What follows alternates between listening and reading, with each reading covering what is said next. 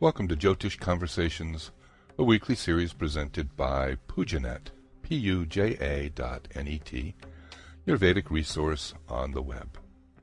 Each week we feature a half-hour conversation with a leading practitioner of Jyotish, Vedic astrology. And our goal is to make this ancient knowledge interesting, understandable, and somewhat less mysterious. So here's this week's show, and thanks for listening.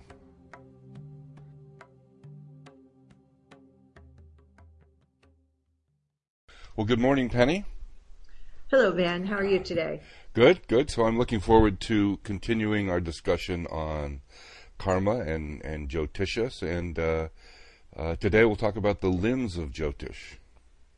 Yes, we're going to talk about the limbs of Jyotish and then how they interact with what we have discussed so far, how they measure, how they gauge the kinds of karmas we talked about in our last discussion. Great, good. Okay, so when we started out, seems like a long time ago, our original podcast, we talked about the Ganapati principle. Ganapati being the lord of categories, of ganas. And we've already seen so far that, almost everything that's come out of my mouth has been in terms of categorizing the realities on all these different levels. And karma has been no exception. And there's no exception in terms of categorizing the great eyes of the Veda, Jyotisha itself. And it's categorized in a couple of different ways to make it more interesting or more bewildering, however you want to think of it. So traditionally, Jyotisha is categorized into two major ways of looking at it. Into its three parts, called skandhas, or into its 6 limbs, called angas. So we have Vedangas, the 6 limbs of of Veda, of which Jyotish is a part of. Jyotish itself gets divided into 6 angas or limbs. But before I say that, I just want to say a quick word about the 3 skandhas, the 3 major divisions and what they might mean. Okay. So the skandhas are, the first one has to do with astrological and astronomical calculations. So it's the Ganita skandha is the first skandha. And those are covered in different texts than the text that would deal with whether you're going to have a husband or children, etc. And they're mainly recorded in works known as siddhantas. Okay. Those are the texts having to do with astronomical and astrological calculations. And then we have the skandha called Sanhita skandha. And that Sanhita is a compilation. It's generally what the translation is. And this deals more with, I guess, what you would call mundane astrology. It's the astrology that talks about the fortunes of a population as a whole, like a country or a nation, and its destiny. So politics, weather is included in this. Just kind of broad, wild scale commodities, market conditions and crops and, all this kind of thing. So it doesn't deal with the destiny patterns of particular individuals. Unless the person happens to be, say, the head of the state or a king. Right. In which case their chart would inform as to how the whole country may go or evolve. Then it may come under this Sanhita or mundane astrology. And this also, the texts for this also are the Siddhanta texts generally. And then, of course, there's the only important one, the one that's about me, which is Hora, meaning hour. So this is the part of astrology that deals with forecasting, really, for particular individuals. Mm-hmm. And so, you get your great text, one of your root texts, known as Brihat, which means big, or great. Okay. Prashara, Hora Shastra. Mm-hmm. So this is the signal that text is dealing with Hora, which is dealing with that portion of the three skandhas that have to do with individuals.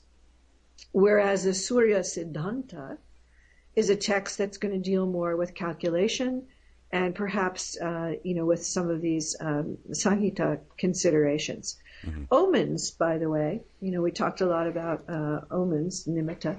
That also is covered in some of these Siddhanta texts. And Samhita covers omens to some extent. Mm-hmm. Okay, so putting that aside, the more, I would say, well-known, I would say popular, but the more well-known divisions are the sixfold divisions.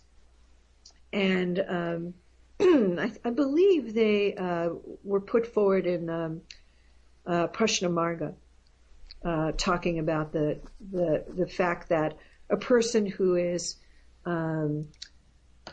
fluent in, knowledgeable in all six of these divisions, their predictions will never fail.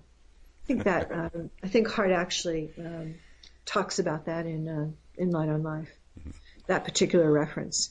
So what are those? To which I would say easier said than done. Oh, I mean that's an immense amount of knowledge. Well, it's essentially it's not doable. Certainly not in one lifetime. And is it Varaha Hamira who says that the ocean of Jyotish is so vast, no one can cross it in a life, right. Perhaps ever. Right. So actually, this brings me to a point for any aspiring Jyotishis out there, especially of the Western ilk. The idea, it's a little aside, but you forgive one ramble. I don't take sure. much. There is a tendency to always want to go to yet another technique and method and text and point of view. And it's more of a Western tendency to know it all. And I think one thing the information age is teaching us is it isn't possible. And that's kind of a relief. And the philosophy, certainly in the way I've been trained, is, there's always more. There's always, always, always more. And if the idea of never feeling content or ready to practice because you know that there's something more or someone knows something more, you'll always be in that kind of twilight zone. And in some sense, at some point, it is much better to be very expert and develop almost like siddhi in a more contained system, a piece that works well for you or you've been trained in, and become, get that that I've talked about earlier, that atomic level of knowingness. You see this with village Jyotishis. You must have seen this, Ben, in your travels. They'll take a bare chart, no degrees, no divisional charts, no dashas even, and work magic, because they've cultivated, they've formed a relationship with the grahas and the patterns the grahas formed, and they're like partners, and they don't need anything more than that. They don't need anything more than that. So as we go through all these limbs and this stricture that you've got to be an expert in all of them in order to practice, of course that's an ideal, and of course it's important to have some working knowledge of all the limbs of Jyotish. But it doesn't imply that every single technique known to a Jyotishi has to be mastered. In fact, that may be counterproductive, because you'll just become an expert on the surface of the facts without having taken the time to cultivate what's much more important, which is the inner light. So with that diversion, I will come back to the six limbs. So they start kind of like the first skandha, which is Ganita. The six limbs start with Gola and then Ganita. So Gola basically is observational spherical astronomy, direct observations, observational astronomy. And this is where it starts. It starts by people going out and looking.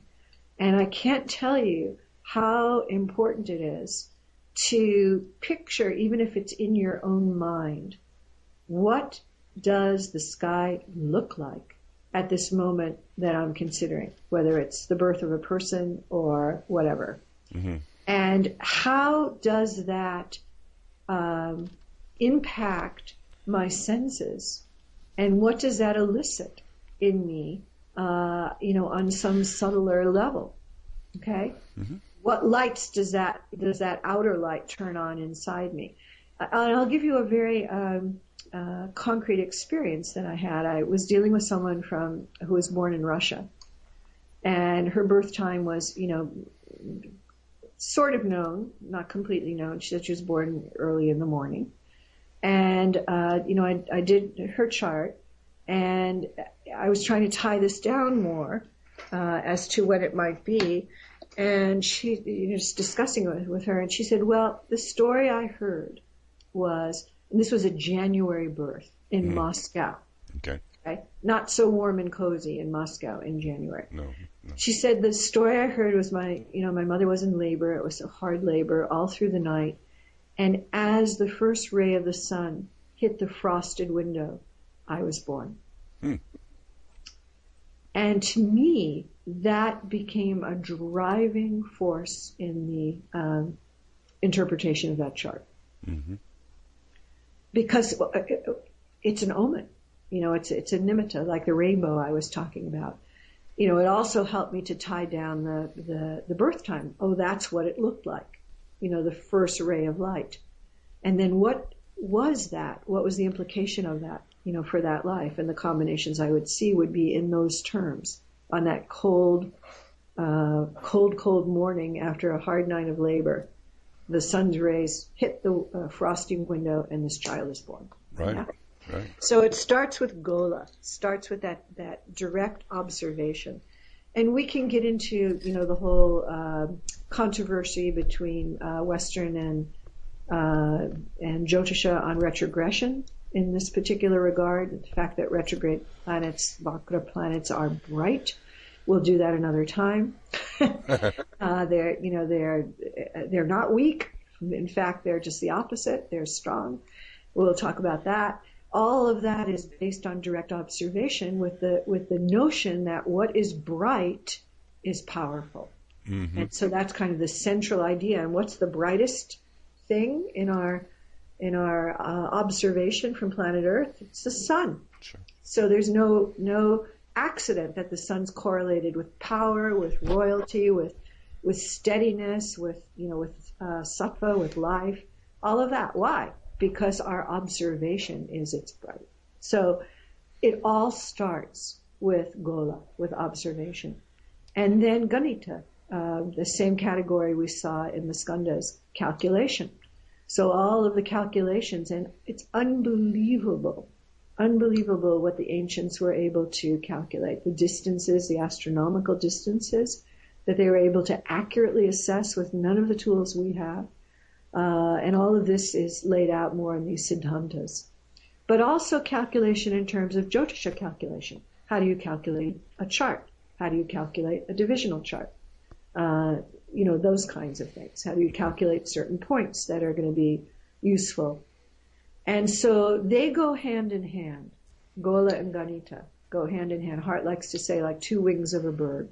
Right. Very important. They are where it all starts. And then based on those observations and calculations, the sages with their inner light make certain inferences. Anumana. They don't have the direct observation, the pratyaksha, but they have the anumana, the inferences, from which they would spin out their precepts and principles that we study to this very day. So Gola, first branch, Ganita, the calculation, second branch. And then they give birth to Jataka, which is birth or natal astrology, Hora, in the other system. So this is where we have all our information, how many cars, will I marry, what kind of job, what kind of health, all of that. Jataka, birth or natal astrology. And then we have that branch of astrology that deals with the present. And I'm going to integrate these with the karmas we talked about last time in just a second. Okay. So the present and the near future. Am I moving? Or, what is he really thinking about me? All of these kinds of things. And this is the branch known as prashna, where a person can ask a question, or even not ask a question. So, for example, someone comes in for a reading, and I've done my work on the Jataka portion. I've done my Gola, I've done my Ganita, I've done my Jataka. But as the person comes in for the appointment, I take a look at the chart for the moment. Sure. Okay? And even though they haven't asked me a question, this is prashna. It still is information on what is the current situation. And that becomes extremely important in correlating with the Jataka, which after all was cast at the moment of birth. So it's a measure of prarabdha. Might as well integrate it. I can hardly contain myself from integrating it. So Jataka actually deals with prarabdha karma. What is it that is to unfold in this lifetime? Right, okay? Exactly. Right, this is the trajectory. Prashna deals with what kind of wind has been blowing around that arrow. What has the person done with their free will? Because the chart of the moment is going to be different in some ways and similar in some ways as to the birth chart. Okay, and in ways that it's different, Prashna is actually showing the kriya mana karma, the action of the moment. Okay, and then the actions of the moment in terms of since Jataka, since the birth. So when a Prashna chart shows something exactly as fixed as the birth chart, no variation, then you're really in the grip of very drud karma. Karmas that are quite firm. Yeah, inescapable. Inescapable. When the prashna shows, an improvement, in the prashna, the person seems to be stronger than they were. And then perhaps you're dealing with a person who has made decisions in their lifetime, have used their free will, and gathered to them more alignment with natural law, and it shows up in the prashna. Right. So prashna actually then is a measure of kriya mana karma, the fructifying at the moment, the free will intersection. This is what I'm doing now. And then there's a branch of Jyotisha, the next one, of Muhurta, which is planning. This is the planning phase. I would like to get married. I would like to start a job. And I would like to do it under the best circumstances. I would like to align in the best way with natural law. And so this correlates to agama, the contemplated actions. Because where you have pure choice. Exactly. When will I begin a trip? When will I, be inaugurated as a government official? When will I, get married, etc.? Exactly. So that branch, Muhurta, deals with this kind of karma. But it's interesting, and I know if you fix Muhurtas, I certainly have. The concept of drud prarabdha karma shows up even under the best of circumstances. The best of muhurtas, I've fixed muhurtas, and for whatever reason people don't make the time. Yes. Something happens and they can't make the time. Or even more realistically, it is unrealistic to think that a person with very drud karmas with respect to marriage can have a reasonably nice muhurta and erase all of that. What you have done is you have aligned yourself to a much better time period, and you have maximized your chances. You're self-examined, and if you're self-examined enough to ask for muhurta to begin with, you're well on your way to dealing with using your free will to deal with some of the prarabdha that you've been delivered. Right. But it would be, I think it would not serve a person well to think that all you have to do is have a good muhurta and it all goes away. Any more than it serves a person well to think they could spend $10,000 on an emerald and buy their way out of their karmas. And I think that you're right, and I think that muhurta is a very, very fine art with lots of gotchas, because two people joined me in India for Shivaratri, and they spent weeks working out a muhurta, and apparently they must have gotten it wrong, because their trip going from the U.S. to India by way of England and Bombay was an unbelievable disaster. Whereas I just choose, okay, well, I'm going to go on this day, and I'll hope for the best. Had a delightful trip. So here we have my personal opinion that muhurtas can be very useful, but it's really, really difficult to get just right. And just as another quick example, a friend of mine got married last week, and we chose and found a wonderful muhurta for the point at which I wanted the priest to, it was a Hindu ceremony, so they don't really have the "I now pronounce you man and wife," but we wanted that moment to happen right at 1:30, but it just didn't happen. It happened at 12:30, and so the chart for the marriage that I had planned out for them, that was so amazingly perfect, it just didn't happen.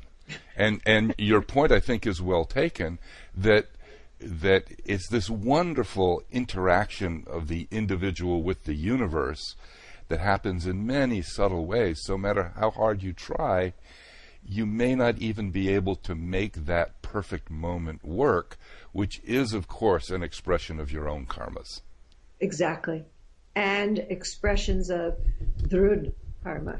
Yeah, fixed, very fixed. Right, exactly. Very fixed. Yeah, and we could go on and on. I mean, one story I'm fond of too, again from the Mr. Rao days, is he told the story of a Muni, a saint, who wanted to get married, and was a stickler for the right moment, and it looked like it would take about 400 years to find it. Oh, well. So you do what you got to do. Right. But it is fascinating that in every aspect of life, because it has to do with time, and Jyotish is the study of time, if nothing else, there is a portion of this knowledge that can, in a sense, it gives you a little bit of an advantage. Absolutely. And that's agama karma. And right. it is something that is measurable and can be worked with, and why not? It's just, again, this question of obsession or attachment versus aligning to what is.